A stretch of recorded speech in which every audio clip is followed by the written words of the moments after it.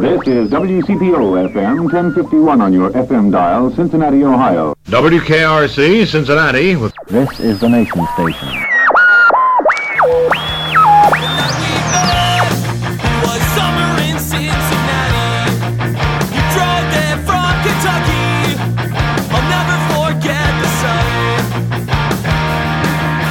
Hi again, everyone, and welcome to the Cincy Shirts podcast. It's episode number 12. I'm P.F. Wilson, content director for Cincy Shirts and our sibling site, oldschoolshirts.com. Today on our show, Jimmy McLaughlin from FC Cincinnati.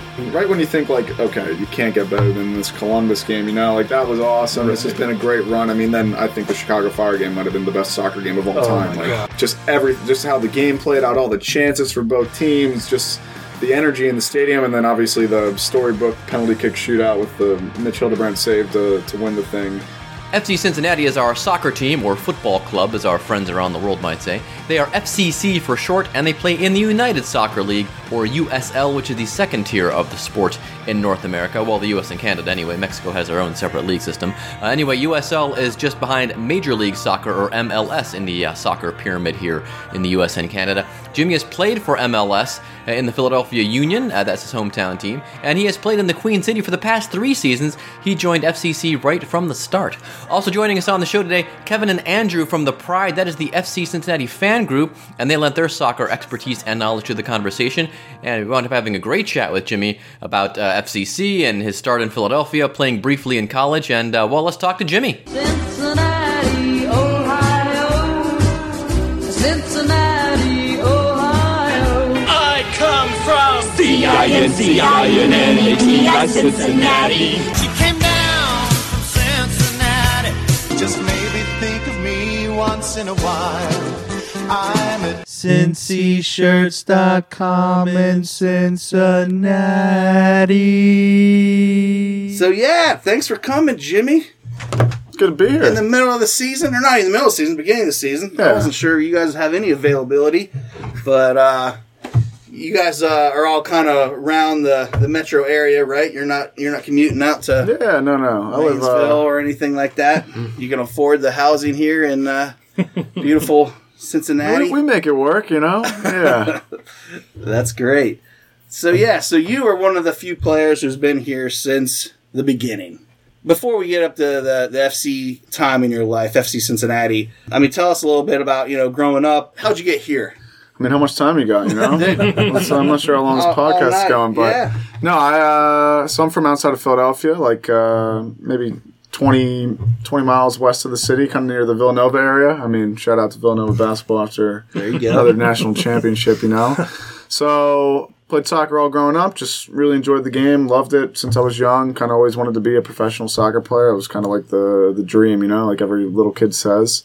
I guess when I was maybe a sophomore in high school, the Philadelphia Union came around town. I got an MLS team. And then that was kind of like the first time there was like a pathway or like a possibility to become a pro. And then they put out a youth team when I guess I was going into my senior year of high school. And they kind of selected a lot of the best local players from the area. So they picked a few guys from my club team, FC Delco, which is who I played for all growing up. Some guys from like central Pennsylvania, like PA Classics, and some New Jersey guys and everything like that. And I was the captain of the first ever Philadelphia Union youth team, and we went to the Sum Cup where all the other MLS teams play each other, and that kind of was the start of like the journey with the Union. I guess in the fall, I had my high school season and my FC Delco season, and then they asked me to come start practicing with them a little bit, and I played in a couple of reserve games, which they had back in the day. Basically, the guys that didn't play on the weekend would play the next day, just kind of get some minutes and keep them sharp and everything. So I played in those games. And then there were a couple big international friendlies that summer against Everton and Real Madrid that they invited me to play in. So I played in those and trained with them all throughout the summer. And I was going to college in the fall. I mean, I committed my junior year to go play at Colgate University. And kind of right before I was about to go to Colgate, they had offered me a contract to play professionally. They didn't want me to go to college. At that time, it was an easy decision. I mean, I already had made the commitment to go to Colgate, and I really wanted to go to college and experience it and everything. So I said, not right now. It's not the right time for me. Obviously, this is my dream to play for you guys, my hometown team. I ended up going to college, had a great semester at Colgate. I mean, I wasn't there too long. It was almost just like a summer camp. But no, I had a blast. I mean, I got to kind of have like a little taste of, I don't know, what everybody says is the best time of your life. And met some awesome people. The team, we did really well. We won the Patriot League championship, went to the NCAA tournament. But then after that, like, I mean, I had gone from playing against Everton and Real Madrid in the summer to playing against, college teams. It's just a little different. The union came back after my season and they said, listen, like, we really, really want you to sign. Like, it was a better contract than what they had initially offered. And just kind of thought to myself, I don't know, like, how often do you get this chance, And I'm like, I didn't know what was going to happen next year, or who knows if they changed their mind on me or something. So basically, I just went with it. I said, screw it. And, signed the contract and left to play professional. I mean, I got some schooling allotment in there, which was important for my parents. Did you go to school at all? My mom. Or did you go to class at all? I mean, yeah. When I was at Colgate, college, but yeah. Did you... I don't know. I'm not sure what the attendance records was. I actually overslept one final, which was pretty bad. Oh, that was actually a disaster. Nightmare. I think it was like an internet. No, it was I think it was a sociology final. Actually, yeah. I'm not sure what happened. Just happened to oversleep it, and had to go meet with the dean and stuff to find a way to let me get in there because I was going to fail the class if I failed the final. So it all worked out, Yeah, that's it. Long story short, played 4 years in Philadelphia. I mean, I kind of thought it was like a dream come true, I'm the hometown kid playing for the team there. I'm 18 years old. I mean, all my friends are still local and everything, and kind of thought it was just going to be like, okay, I'll play for Philadelphia for a few years and then go over to Barcelona, and like it just didn't go like that at all, though. I mean, it was a kind of, I don't know, like a reality check maybe. I mean, you don't realize like how good it is at the top level until you get there. And quickly I was humbled and learned that I had to get a lot better to be a top player at that level. And I mean, the coaching change, there were several coaching changes, and kind of there was a lot of pressure on the coaches to get wins at the time, and they weren't really looking to play young players. I mean, these guys were trying to keep their jobs, so I didn't get a ton of opportunities and didn't play as much as I would like to. Kind of it was a bit brutal on my confidence and just kind of like my overall love for the game, honestly. Like, it was really tough. And after 4 years, I mean, I had a 3-year contract, signed a 4th-year extension, essentially. Still didn't really get a chance. Played like, I don't even know how many total, but I played like one game that last season. And I was kind of like at the point where I'm like, okay, well, what do I do now? Like, it went pretty poorly there. Looking around for other opportunities, like there were some, but nothing like really great or concrete. And kind of found out about Cincinnati through a couple different things. I had a family friend who was close with John Harkes, who was just announced the head coach. And I knew Austin Berry really well, and I knew Corbin Bone really well, and I'd seen that they signed there. And there were some rumors about how this team was going to try to do things the right way, and pump a lot of money into it and become an MLS team, and that was obviously attractive to me.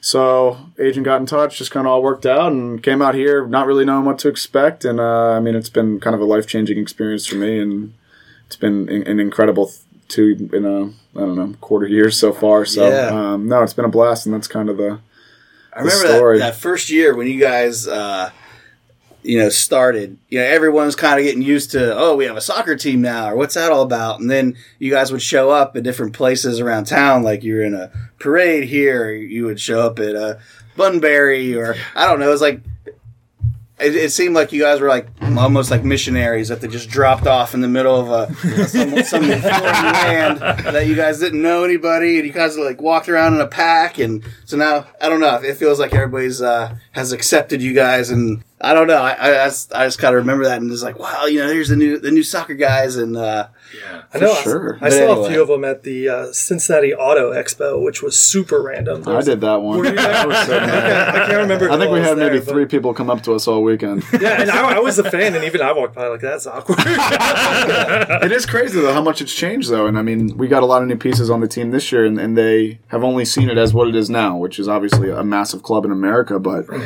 year one, like, no one knew what to expect. I mean, we had no idea. I mean, I remember them telling me when I first came to Cincinnati, right when I was moving my stuff in, they were saying, yeah, we're hoping to get 5,000 to 8,000 or something like that. And at that time, like in USL, I'm like, okay, like, yeah, we'll see. Like, I'll be happy with 2,000 to 3,000. That'd be really good. And I remember showing up for the first ever home game against Charlotte.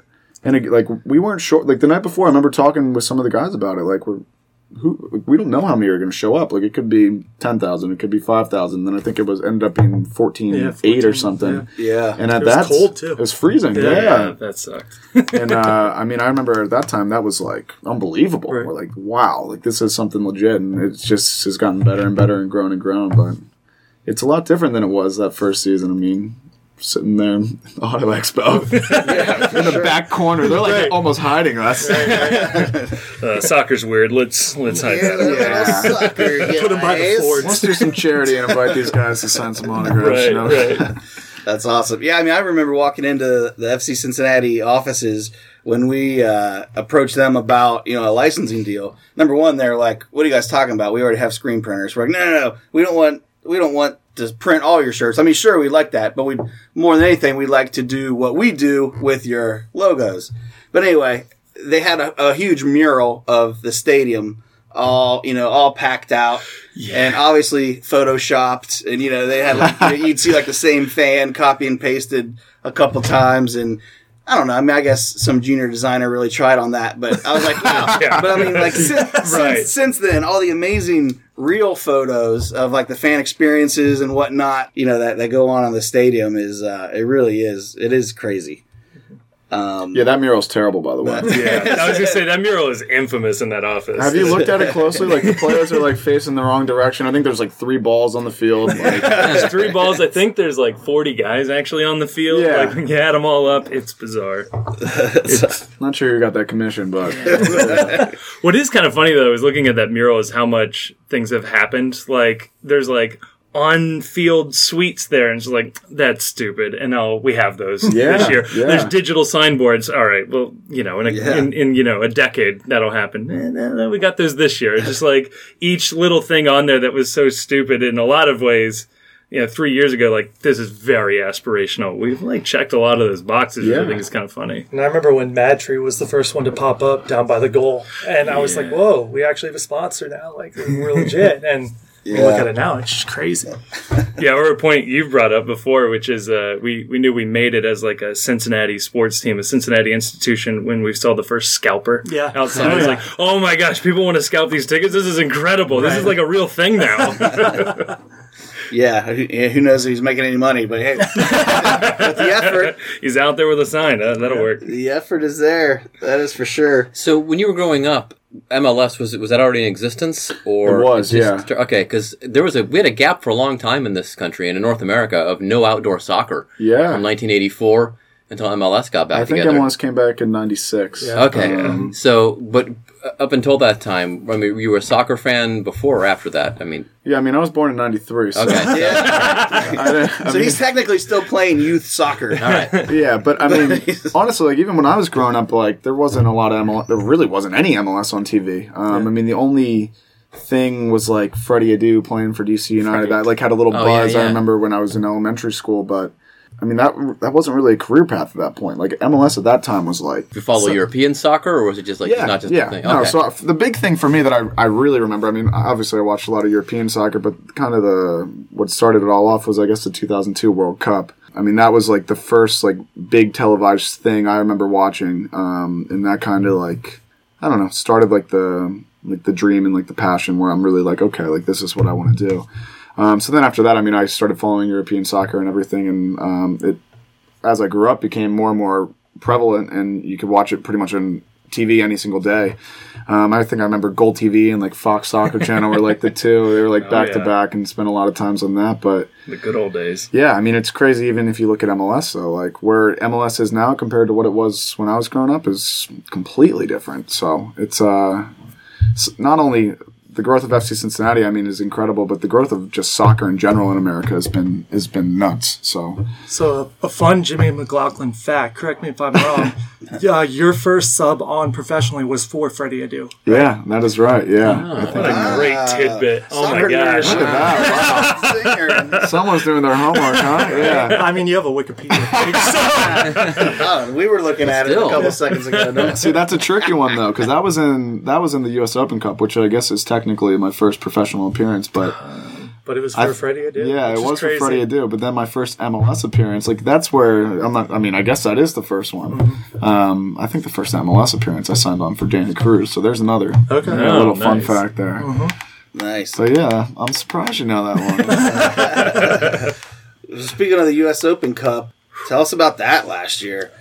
I mean, that was unbelievable. I mean, when I really think back at it, I've obviously watched the highlights and stuff a bunch of Once or times. twice. I mean, it was honestly something like incredible, like unbelievable. I mean, everything about it was so special, and just kind of even think about it, the fact that we won the coin flip to get the home games that many times is also ridiculous. I mean, you look back even at the first game in that Open Cup run. I mean, we kind of played a mixed lineup essentially, and against Cleveland. Yeah, I think Cleveland AFC. And you went into overtime in that game. Yeah, it wasn't an easy game. Oh, you know? I was terrified. They were the NPSL champs, and if you were going to pick a lower division amateur team to snipe one of the USL teams, that would have been the team you would have picked.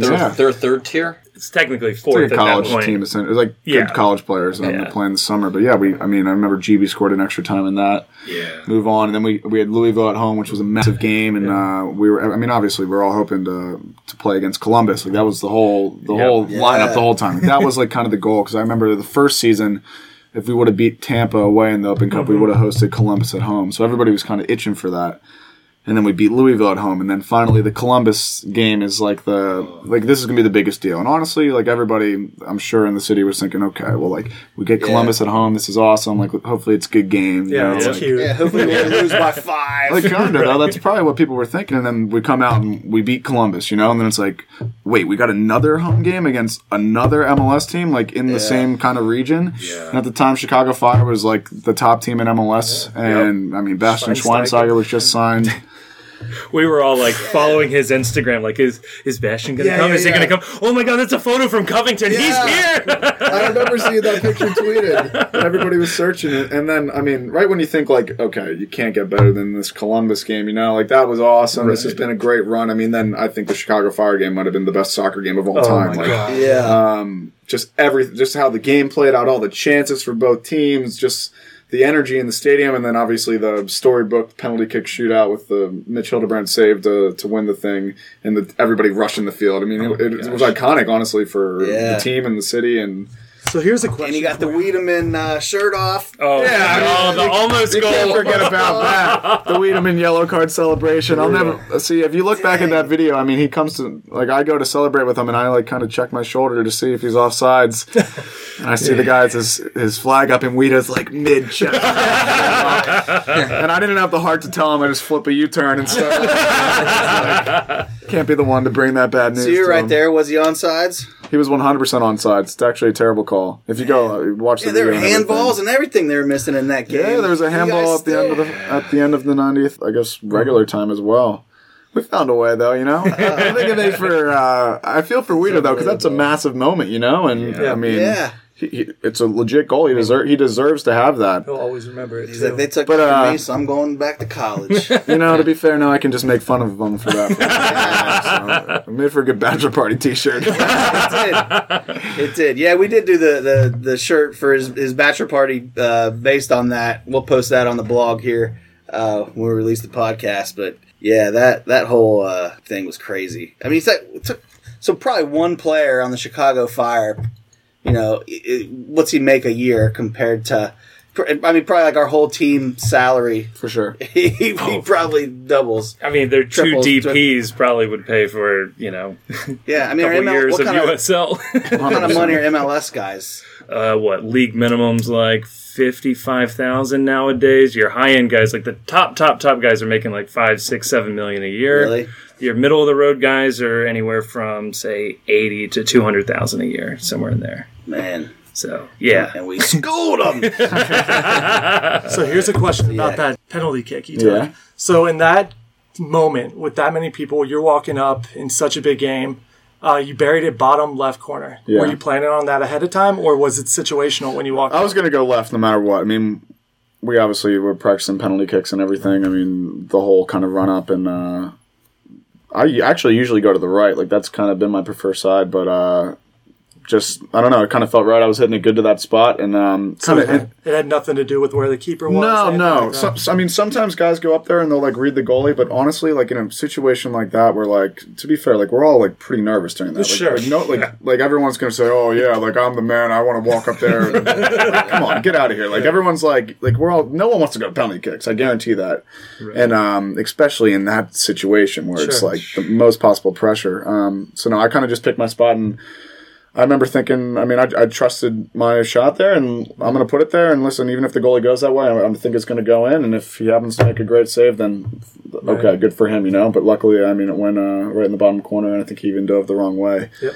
Yeah, I mean, I remember standing there and whatever. We have it's like you're definitely nervous, but it's also like this is kind of like what you train for, and this is like obviously a massive moment to kind of like go down in history. Like people are going to talk about that. So obviously I wanted to step up and take one of the penalty kicks. And I mean, a couple of other guys do, and some guys don't feel comfortable in that situation. So it's kind of tough finding that 5, and you can practice all you want and whatever in front of nobody. But when you get in front of 35,000 people and it was on ESPN, I mean, it's much different, So were the 5 takers decided right then and there, or was that decided way ahead of time? Yeah, it was decided on the field. I mean, we did take many penalty kicks that I think they documented, so they had an idea of who it was going to be. But, I mean, the reality is if you're on the field at that point, maybe someone's cramping up or they're too tired or they just don't want to take it. Like, everything changes in the moment. So, I mean, they kind of act like they have an idea what they want, but they're also like, who's comfortable taking it? So I remember Alan asking around just kind of trying to see, and you put the guys who are comfortable kind of put their hands up. He chooses from them, and then he puts us in order. But yeah, I mean, I remember going after Schweinsteiger. I was going to say he shuffs the Bailey. And I remember I was like pretty, just in general, pretty nervous until I started running up, and then once I ran up, like you've been doing your whole life, go up there and put it in the back of the net and scream really loud and celebrate. So did Mitch study their players to know their tendencies when they take penalty kicks? Yeah, I doubt that their goalie studied FC Cincinnati's guys. Yeah, I mean, so before every game, I mean, you kind of have like a primary penalty kick taker that takes most of them, and I mean, I think theirs was Nikolic or whatever his name is. He won the MLS Golden Boot last year, so I remember the coaches had specifically scouted him just for the normal general game. I mean, we knew I think he had taken like 3 or 4 penalty kicks that year, and had gone bottom right on every single one. So he was the guy I think who took their first penalty. Mitch saved the first one. So that one was scouted. But after that, I mean, you don't really know. Like some of these guys haven't taken penalty kicks, so like you don't know where they're going to go. So a lot of it was kind of Mitch reading the players, but the first one was 100% scouted, and every game we have a scout on them. So I'd say for the most part the goalkeeper's going where the scout says. But yeah, I mean it was something special, especially because I think we went down originally, and then Mitch makes a save to tie it up, and oh my gosh, yeah. I mean, it's not to call anybody out, but Quinn skying the first one. I was like, oh well, we had a good run. And to be honest, like Aiden's like one of the best penalty kickers. He was one of the best penalty kickers on the team. I mean, he's got an incredible left foot, and but I mean, you think in that moment, you're like, oh no, like. You've seen it happen so many times, but then once Mitch saves that, like, I knew we were going to win after that. The momentum completely changed. I feel like situations like that are very momentum based, and that changed the entire tie of the situation. So how long do they have to decide? You're saying guys, who's comfortable. The coach goes around and decides who's. But how much time? Not much. Yeah, that's got to be. I don't know, 2-3 minutes. I don't even know what the turnaround is. I mean, there's like a coin flip. But it's pretty quick, so I mean, you know pretty fast if you're going to be one of the guys to step up and take it. Did he name like you, or did he say who wants it and then choose from that group? Yeah, I mean, I'm trying to remember specifically, but I'm pretty sure he said who wants, like who's comfortable taking one. Obviously, some guys raised their hand, and then he picked, and then he put us in order. So I think Wita was going to take the 5th one actually. So I think it was Aiden, Josu, Harry, me, Wita. It's like you pick your first 5, and then after that. Like, those guys really probably don't want to be taking them. Like, that's the reality, because then it goes 1-1, 1-1. Right. So I don't even know who 6 was or 7 or anything like that. But I know Wita was 5. So if Mitch didn't make the iconic save, I mean, maybe Wita would have taken his shirt off for a second time and celebrated. No. So he's twice denied being the hero of that game. I know. It is brutal. So playing teams like Chicago and Columbus in the Cup, and also doing the friendly, against Crystal Palace and teams like that.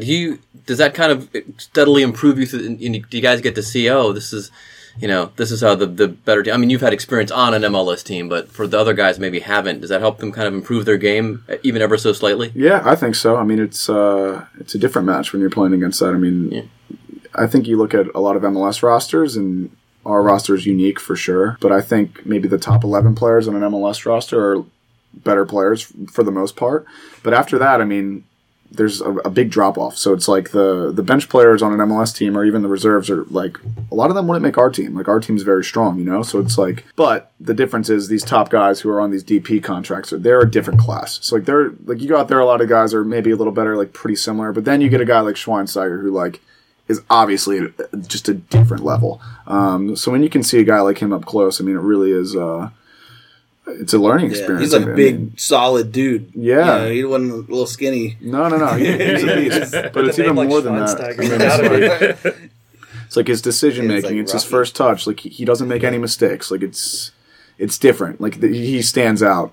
So that's kind of the big thing, the big takeaways from that. But obviously, we played Crystal Palace and Valencia, where every single player on those teams is on that level. So it's an awesome experience. And I think obviously when you're playing against guys that are at a different level, you get pushed and you get challenged, and I think that's ultimately how you get better. So going the other way, because people have said for years that people around the world, they still kind of look their nose down at U.S. soccer. Yeah. One, because we call it soccer, probably. But has American soccer come up in quality to the European League? So we always look down our nose at the Canadian Football League and say, that would be like AAA here. Yeah. Do they look down at us and say, that's more like, they'd be like second tier? Yeah, they definitely do. Yeah. They definitely do. But it's changing. I mean, I think it's gotten so much better over the last even 5 years. But definitely once upon a time it was looked at kind of like a retirement league, and it still is by some people. The NASL really was like that. Yeah, I mean, it's kind of like, I think you see some of these big European players come over in their mid-30s, and it's like, okay, they can get one more big contract and live in New York or LA or something. But it's changing now. Like, now MLS is signing young players who haven't really like maybe blown up on the European scene yet, but like are top players, like, that are getting scouted by top teams in Europe that are choosing to come to MLS.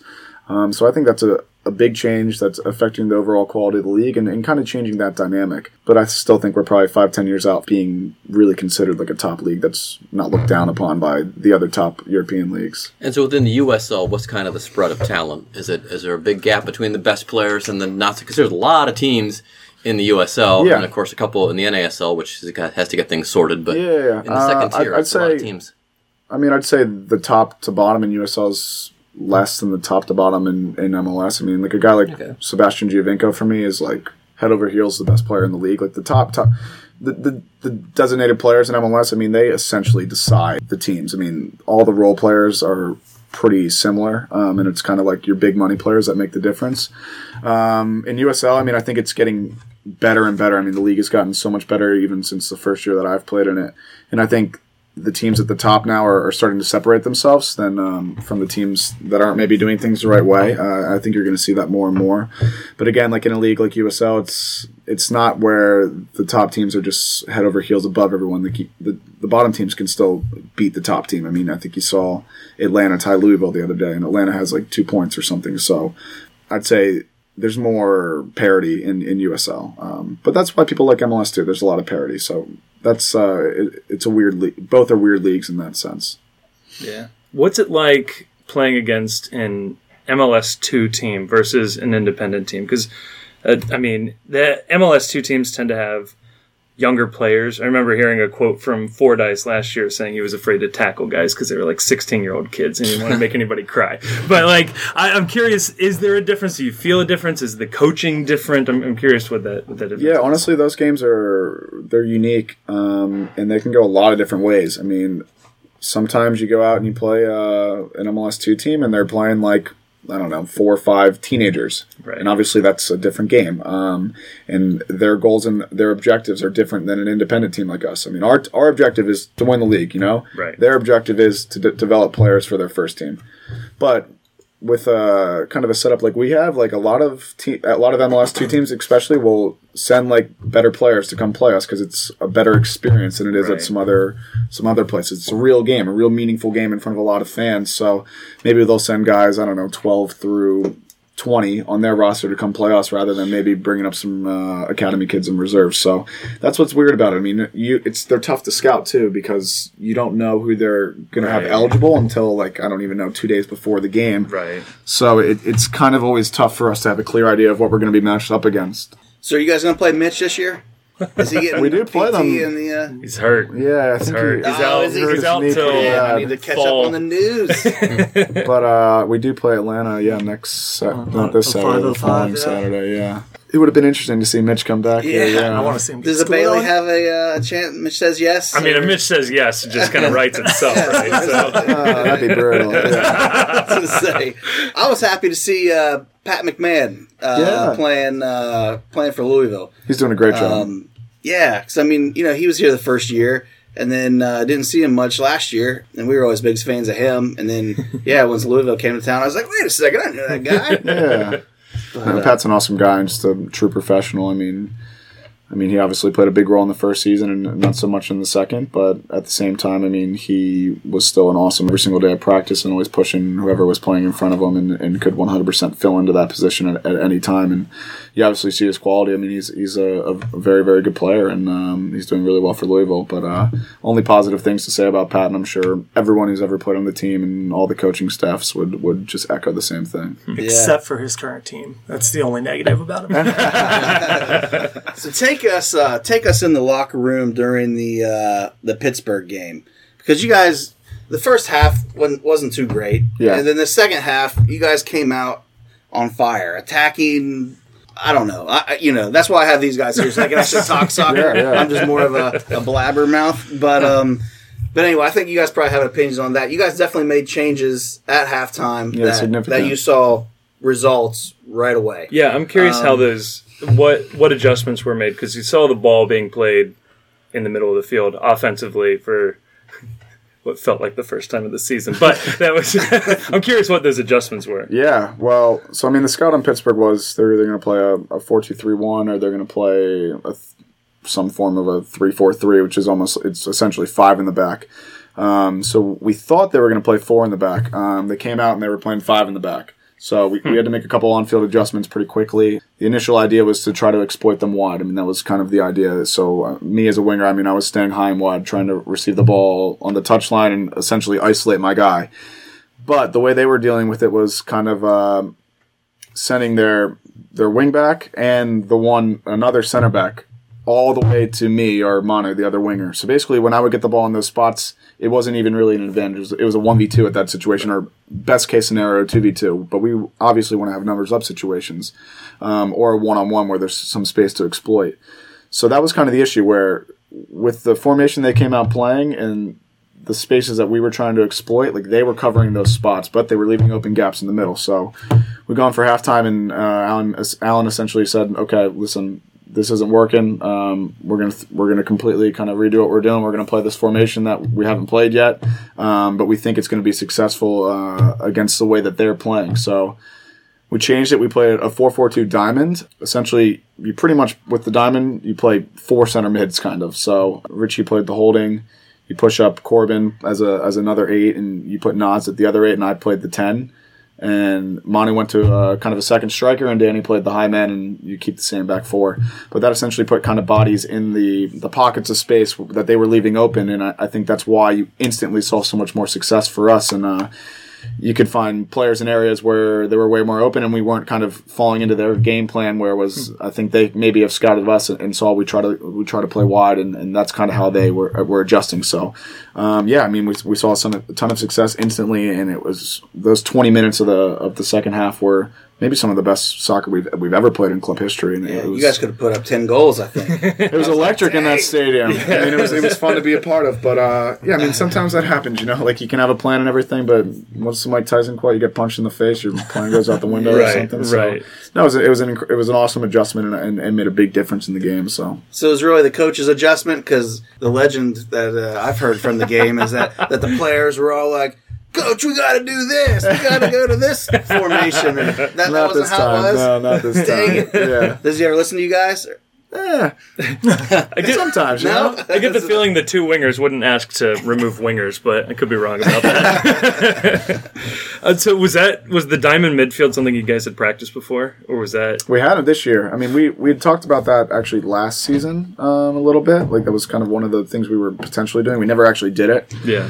But I mean, all these we've all played on so many different teams that we've kind of all played that at some point. But yeah, I mean, I hadn't played at the 10 in a while, probably since, I don't know, high school or college maybe. Yeah. But the way it was set up, like, gave me a lot of space and a lot of chances to kind of run at their back line, which I really enjoyed and kind of thrived in that spot. So I really liked it with how it went and the way we were playing. But it's definitely a lot different than playing out wide and kind of the playing style and the objectives change when you switch to that formation. Are we going to see it again, or was that it? We'll see. You know, I mean, I'm not trying to give too much away on this podcast. I'm sure there's a lot of Ottawa fans listening. So, I think we could definitely see it come back. Well, this won't air until after that. Spill the beans. Let's go. The whole time the Atlanta fans are scouting this for sure. So we'll see. I mean, we got a couple different ways that we like to play, but I think with that going so well, it's definitely thrown in the mix now. If it gets pulled out again, who knows? But I think it definitely becomes an option with the success we had with it. Is Bailey going to have a chant next time they see it? The diamond chant? Diamonds are forever. This club does like diamonds, huh? I mean, it's like on the jerseys. Bring them on out, right? Yes, Bavarian diamonds. That's right. Back to our roots. I'm not sure I want the marketing department determining like the tactics, just to keep everything consistent. But it worked out. It's a master plan, huh? Yeah. There's a distinct aesthetic for soccer. We found out. We've gotten some nasty emails from some hardcore fans, really telling us, we need to change some design elements here and there because they're not. Oh, really? They're not traditional. Really? Yeah. Wow. And at that point, we're just like, hey, we're just trying to make shirts that people buy, and for the most part, somebody wanted us to make shirts that say soccer because they say, well, it's called soccer other places in the world. Yeah, Australia and Canada, and that's the end of it. Yeah. But because they thought, this is kind of going in the opposite direction. But the thing I don't like about soccer these days is, I'm a very big European person. I love European soccer. Yeah. But I love when teams are named with North American names. Yeah. Yeah. I don't go in for, like FC Cincinnati, fine name, but, we used to have the Cincinnati Comets and the Riverhawks. And I just like North American names. I like everyone's FC. It's just like FC Dallas, FC. It's just, I don't know. I just like. I like the North American. The FC Sprinkles, right. I'll offer Cincinnati Sprinkles. I'll offer the alternative take, which is if you start off with a boring name, you let a cool name develop. So you can let something more interesting come out of that. Like kind of be unofficial. Yeah, like New York City FC. The dumbest name you could come up with. It's named after their parent team. It's really, really boring. It's lame. But the fans have come up with a nickname, the Pigeons. And no team in the world was going to name their team the Pigeons. But the fans kind of went with it. And it's kind of stuck. And it's got this nice little thing going with it. Or even in the USL, we've got the Real Monarchs, right? So lame name again. But the nickname is now the Butterflies, named after the monarch butterfly. You weren't ever going to get that without it. So I kind of like the idea of letting the history develop itself. You like butterflies? And pigeons, apparently. I'm not anti-butterfly. That seems like a hard take to have. But well, the old North American Soccer League, you had a lot of the California Surf and the Colorado Caribous and you had some great, the Toronto Blizzard. Colorado Caribou had fringe on their uniform. I'm not sure how far we want to go in that direction. They had a nice fringe on their shirts. And even indoor soccer, the Cleveland Force. Ooh. Yeah, that's Cincinnati Kids for one season. And if you think about it, Kevin and I actually had this discussion the other day about how bad of a name the Chicago Fire and San Jose Earthquakes are, given their natural disasters that killed their own citizens. So, I mean, it's a rough one to have. True, yeah.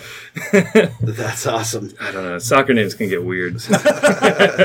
So everybody loves, the excitement that Bailey brings. Yeah. But at a certain point in the game, are you like, trying to concentrate and you're just like, damn, is that Yankee Doodle?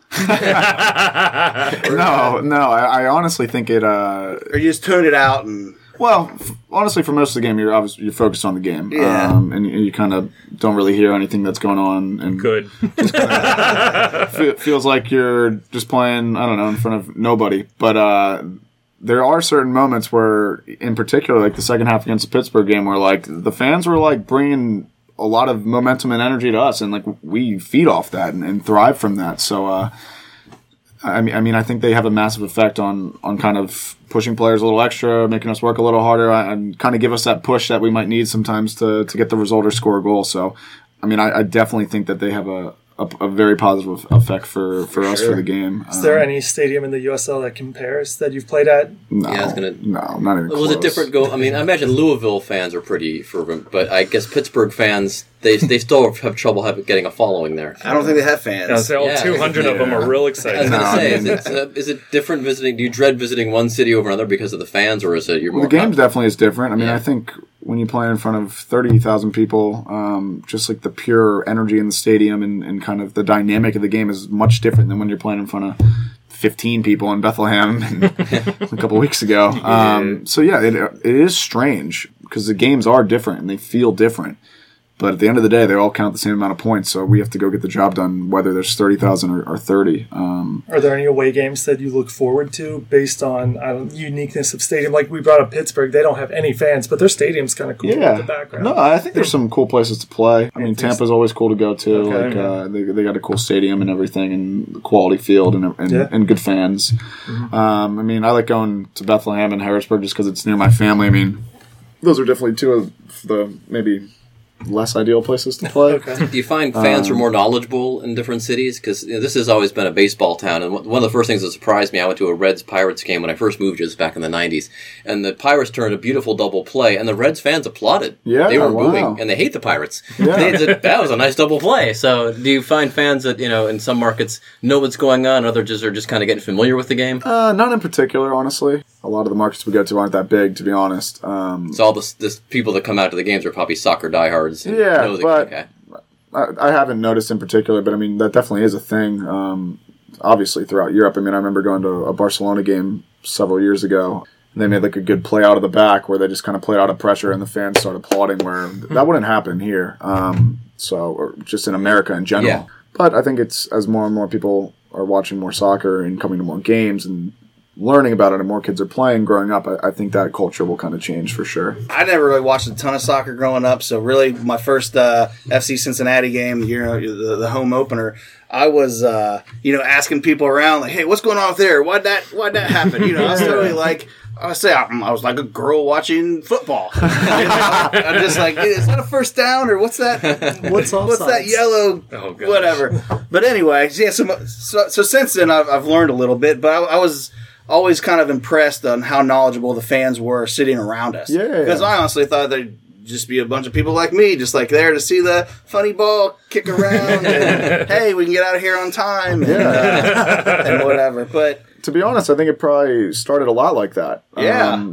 But I mean, you can learn it pretty quickly, and I really do think the more you learn it and the more you understand it, the more you actually enjoy the game. And I think it's a sport that kind of gets better and better the more complex things that you see. Because, I mean, obviously the American argument's like, okay, there's not enough goals scored in soccer, like 0-0, 1-0, I don't want to go see that. But the goals are not the only exciting thing that happens in a game. I mean, there's a lot of, like, things that are going on tactically and even just situationally that are very exciting.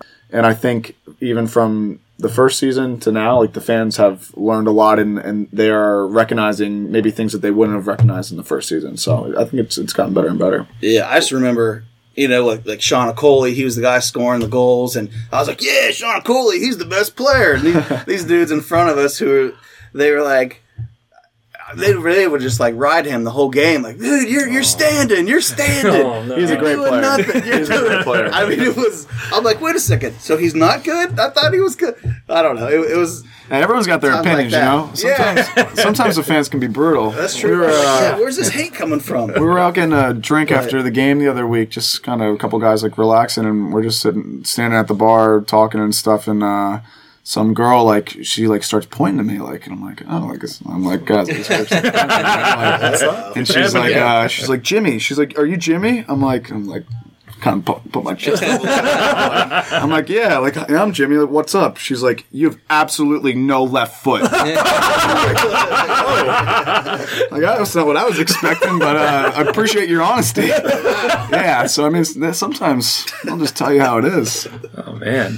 That's a great story. Well, you're that saying means about we made it as a fan base. I'm in. Yeah, exactly. You're talking about the World Cup kind of made you a fan in 2002. Yeah. 2010 was the first year I actually had a chance to watch a lot of games because, one, a lot of games were on, and just the schedule I was working allowed me to see a lot of games. That's when and I'd followed soccer my whole life. But it was during that 2010 World Cup that I finally realized what the rest of the world was really seeing. Like, oh, now I really get why. Because like you're saying, there's a lot of other things besides goals that are going on. It's like, and why is, scoring a few goals a game isn't very exciting, but is scoring 110 points in basketball that much more exciting? Yeah, absolutely. It makes it the same problem in reverse. Exactly. Yeah. No, that's how I see it. And I mean, I think especially when you're watching the World Cup, I think the normal person and average viewer can kind of see that passion that maybe they haven't seen. Especially at the top before. level. I mean, the World Cup is something different.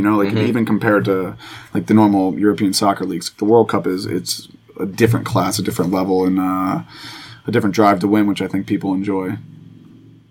What about conditioning? Like how many miles you guys run like a typical game? I mean, I could call Austin Berry right now. He tracks all that. Fitbits you wear? Do they know? They track exactly how far we run every single day at practice, every single game. Track our heart rate. I mean, there's the sports science and like information side of the game has come so far in the last couple of years. And another credit to the organization. I mean, like now we have all this stuff. We didn't have this before, and it definitely makes a difference in how the coaches plan their sessions and manage us. So I don't even know exactly what the numbers are. I mean, I think in a normal game you run somewhere between 7 and 8 miles or something. I think that's what they say. I don't actually know. Jeez. What's your 1 mile time?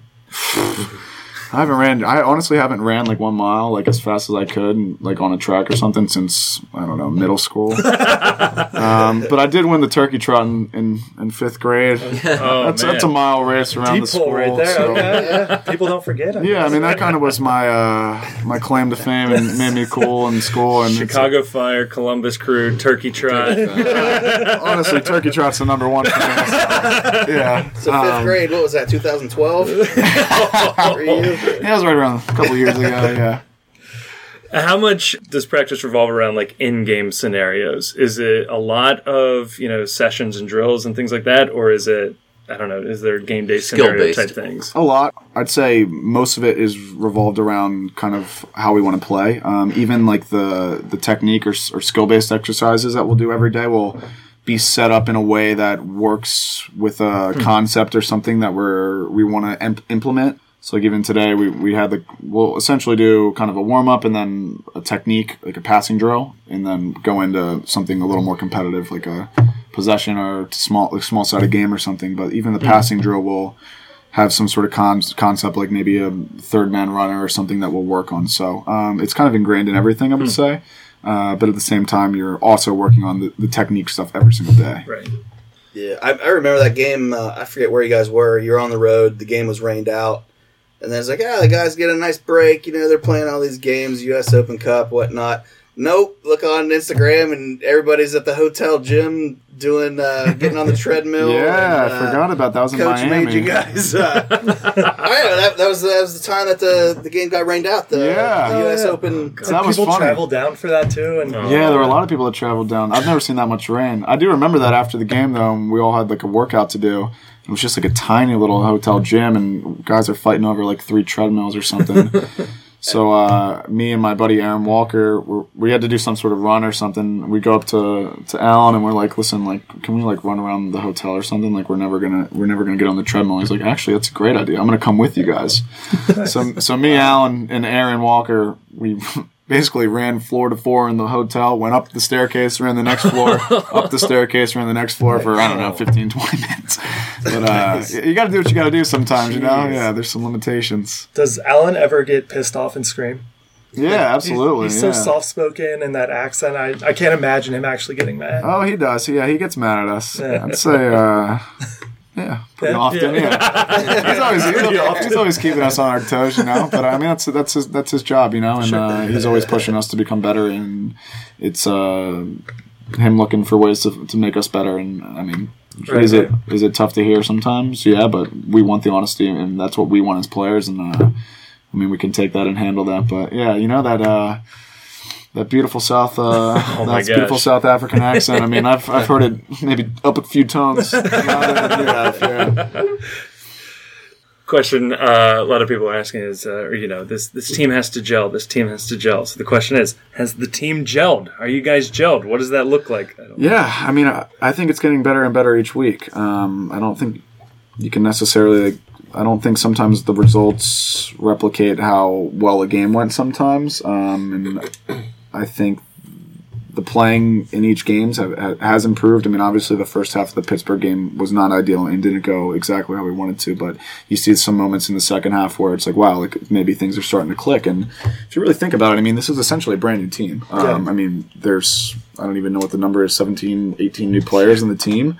And it's not easy just to kind of throw a bunch of new pieces together and get the chemistry. I mean, it takes time and it takes game scenarios and playing the same people with each other to really kind of figure out what a person's going to do in a certain situation. So is it completely there yet? No. I think it's going to still take more time. But I think it's getting better and better, and it's going the right direction. So obviously we want it to happen sooner than later, but I think it's going to happen when just more time is dealt with each other, and hopefully we end up peaking at the right time and leading into a successful run in the Open Cup or in the playoffs or something along those lines. So yeah, is the team focused a little more on the Open Cup this year rather than last year? Because I have to imagine it wasn't really on the radar last year. Yeah, I mean, obviously that is one of our goals. I mean, it's a big goal, of course, but we do want to win the Open Cup. But obviously that would be an incredible feat. But I mean, I think after last season, you see that it is possible. I think there's a story about a guy who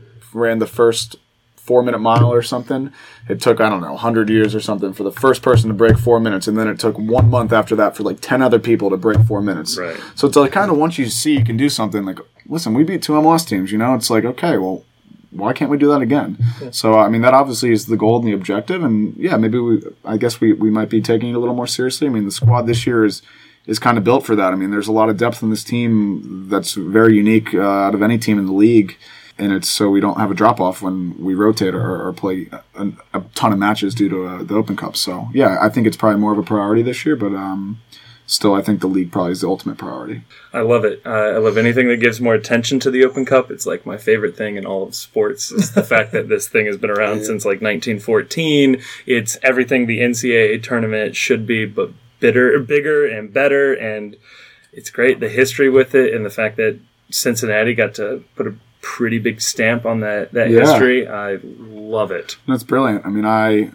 when I was in Philly, we went to 2 U.S. Open Cup finals. Both played at home in Philly. I mean, I didn't play in either of the finals, but I just remember being there watching and just the excitement of a cup final and having something on the line. I mean, I think it's something the fans can kind of attach to maybe a bit more than playing for 3 points, just because that's kind of how the American fans built. And I think that's something that was so special about the Columbus and Chicago and New York and Miami, all the Open Cup games last year, that there's just so much on the line for one game. It kind of changes everything. So, yeah, it's an awesome tournament, and I hope it keeps getting more publicity, and more and more games are on ESPN now, and I hope they get some of the more early round games on, though. I mean, you look at, I think there was a team Christoph last year that ended up upsetting a couple. It beat the USL team. It went 1-0 on DC until they came back and ended up winning. It was. That was such a good goal, too. But I mean, I think it was an incredible free kick. Yeah. Right. But I mean, I think even those games are so exciting. And the more attention I think we can bring to the tournament, the better it is for everyone.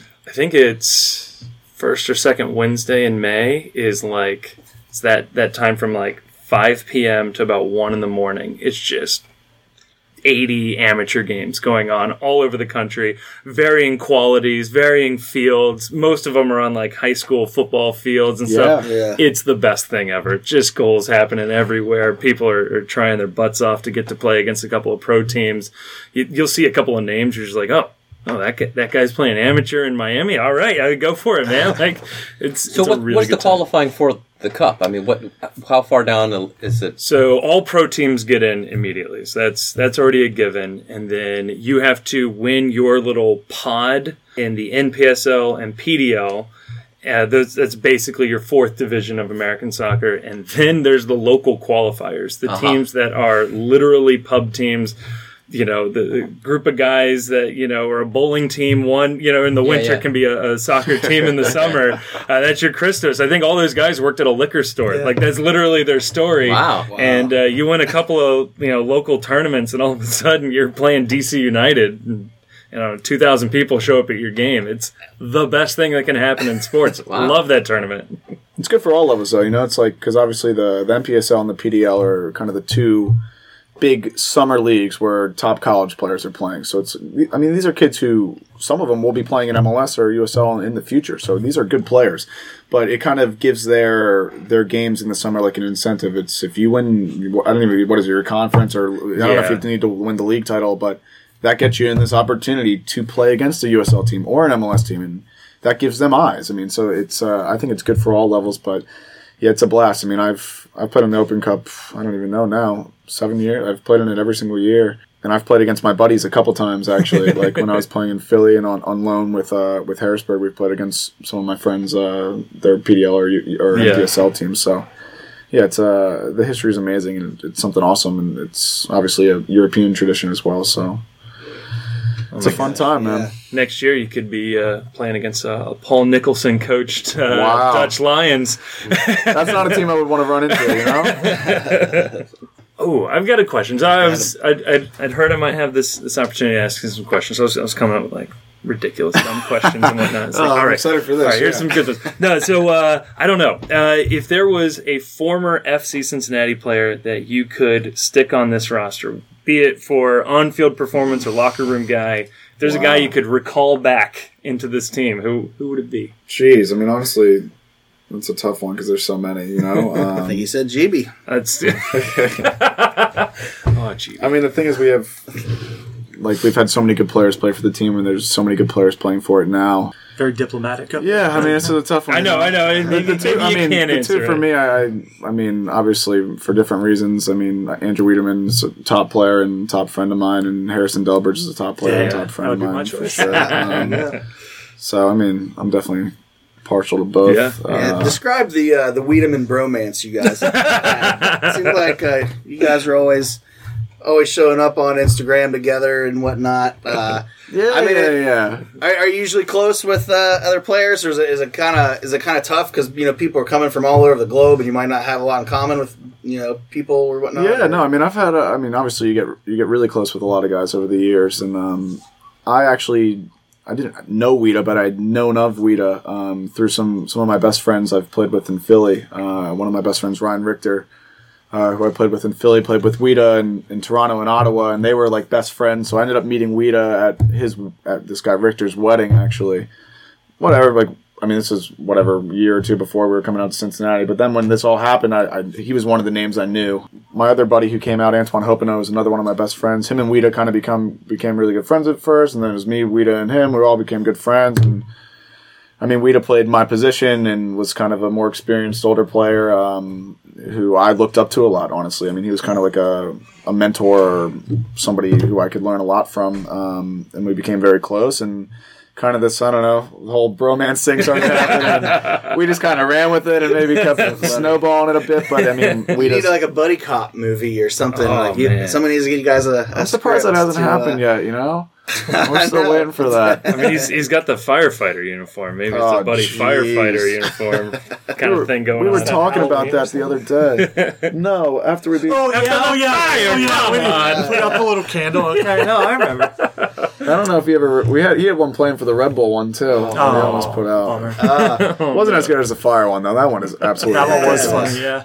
I don't know how the guy gets away with some of that stuff. Here's one. So I posted in the Bailey Facebook group before I got here that we'd be able to ask you questions. And the first one someone asked was, do you have a favorite Cincinnati beer or brewery?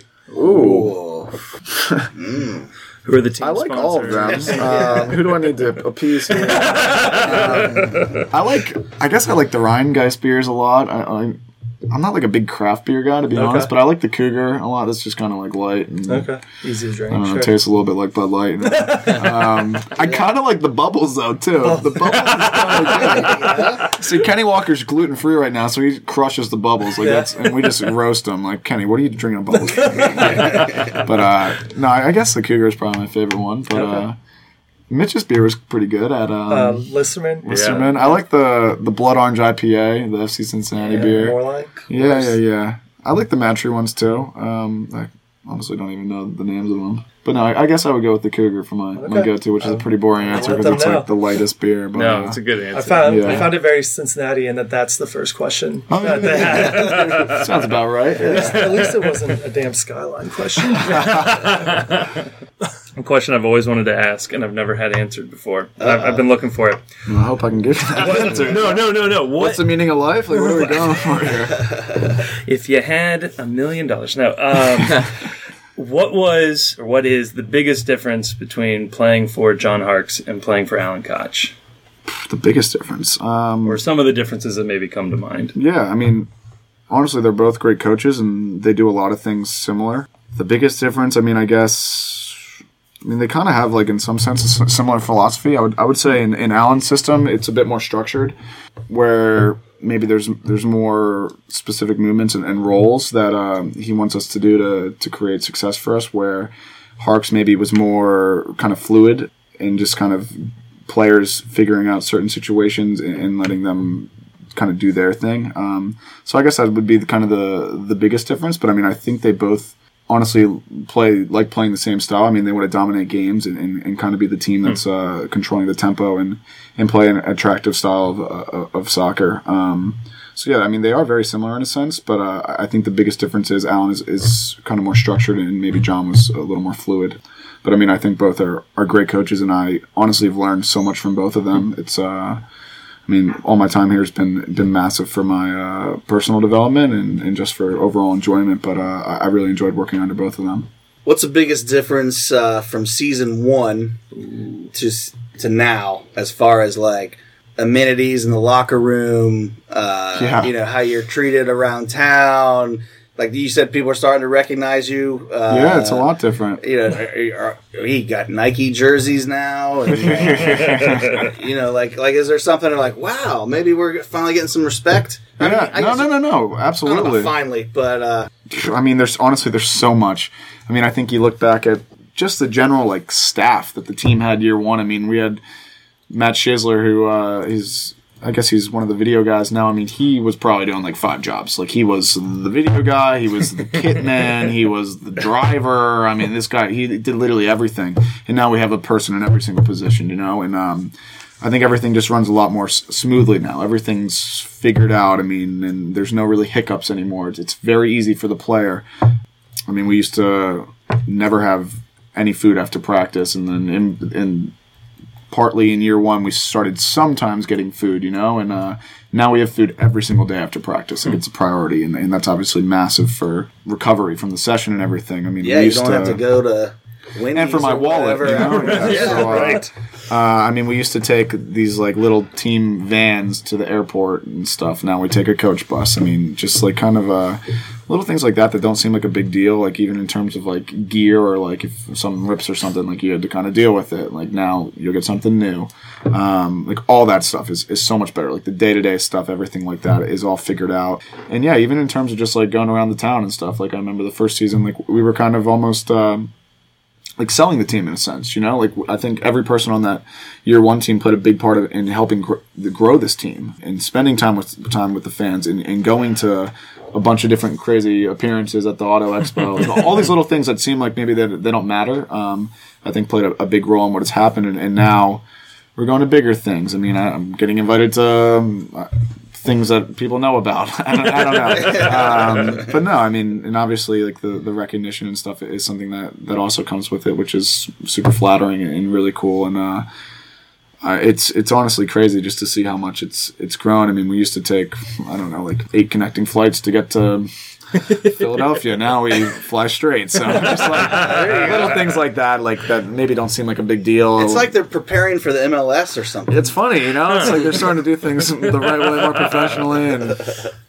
well, speaking of that, how does it compare now to your time at Union? Is FCC operating at a similar level, or are they still pretty far off? Yeah, I mean, definitely similar. I mean, since I've left Philly, I mean, they obviously have made big strides as well.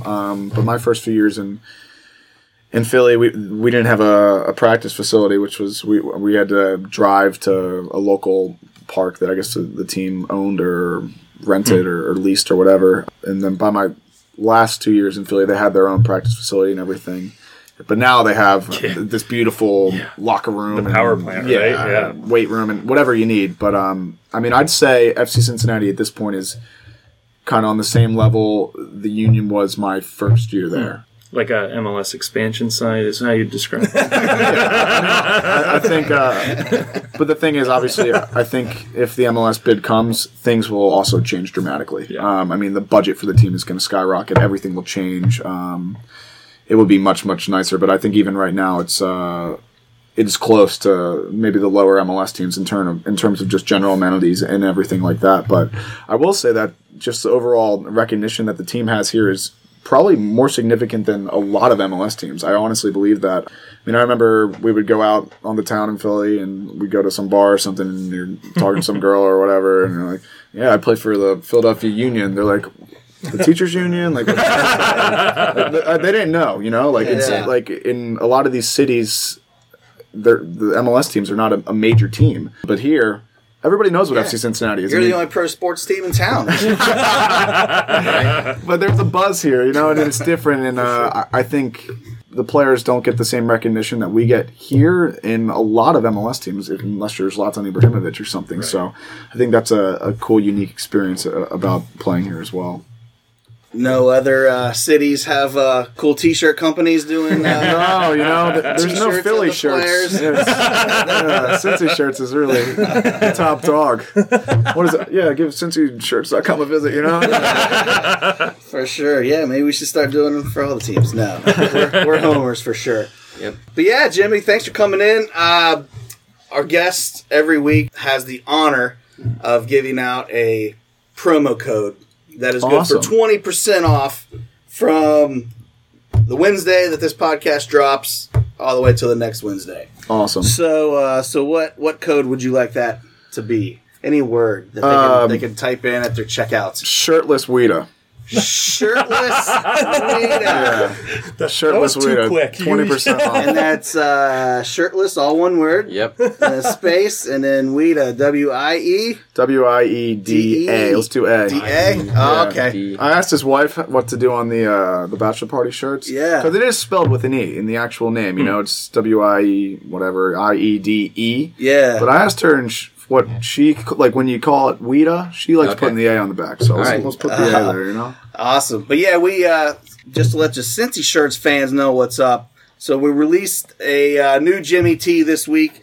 This tee is going to be available for 30 days only, and then it's going to be gone forever. So we'll sell 20,000 of them if you guys buy them, but when it comes to June 1st, it's gone forever. So make sure your mom gets her order in. Oh, yeah. She'll put in a couple hundred. Some of the McLaughlins from Delaware or wherever else. Like, Jimmy's cousin's jumping in on the t-shirt game today. But, so maybe we'll put it up to a vote to see the player tee you guys want for June. But, yeah, we're going to do a monthly new release. Keep it fun, you know.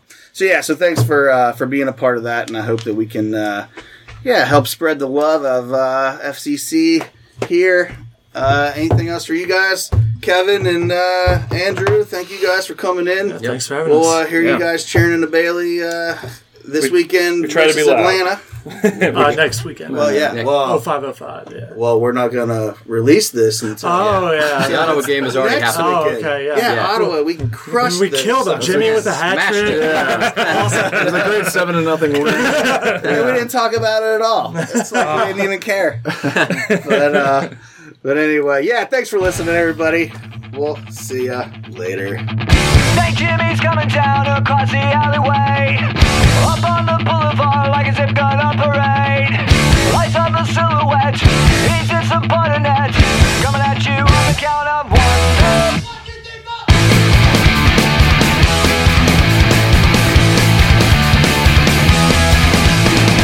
My name is Jimmy and you better not wear out. Suicide commando that your mama talked about. FC Cincinnati player Jimmy McLaughlin, what a swell kid, right? Thanks to Andrew and Kevin from the Pride, the club's fan group, for joining us as well. Kevin is going to be on a future episode. You might have heard at the beginning us joke that it's his second time being in. He was actually in a couple days before to record his episode that he will be on in a couple of weeks. He actually worked at the American Sign Museum here in Cincinnati, and we had a great chat with him about that. So look for that in the coming weeks. Today's show is produced by me with help from Josh and Darren. Our theme music is Cincinnati by Big Nothing. They are from Philadelphia, just like Jimmy. You can find them on Facebook, and of course you can find that song in iTunes or wherever else you get your music. Find vintage tees from Philadelphia and other great cities like Cleveland, Louisville, Pittsburgh, Seattle, Portland, and more at oldschoolshirts.com. It's all one word. Don't put dashes or anything in there because it'll take you someplace else you don't want to go. In case you missed it, the promo code for this episode is WIEDA, and that's WIEDA. That's Jimmy's soccer buddy, Wiedemann. There you go. And that is good at both CincyShirts.com as well as OldSchoolShirts.com. And we have soccer-themed shirts from a few other towns, including Cleveland, where we have an awesome Cleveland Force shirt, as well as the Stokers and the Cobras. We have soccer shirts from Pittsburgh, Chicago, and Atlanta, I know for sure, and probably some of the other cities as well. But it works on any shirt, not just soccer shirts, and you get 20% off your entire order. And again, if you're in the Cincinnati area, stop by one of our stores. We are in Over the Rhine at 1301 Main. We just moved down the street to that new location, so stop in and say hi. We're not kind of like in the middle of everything there in Main Street. We have a lot of neighbors with some cool shops and stuff, and we're only a block now from the streetcar stops. That's pretty cool. We are in Hyde Park on Observatory at the corner of Edwards Road, a block from the square, and Loveland is coming soon. We were just there yesterday, and they were working on our new store, getting it cleaned out from the previous tenant, and they're going to start building our new store within the next couple of days. We said hello to some of our new neighbors, too, including Montgomery Cyclery and the Plaid Record Store, which is just behind us in that building. So we're hoping to open by June 1st. Fingers crossed. In the meantime, download or stream us next time. Bye.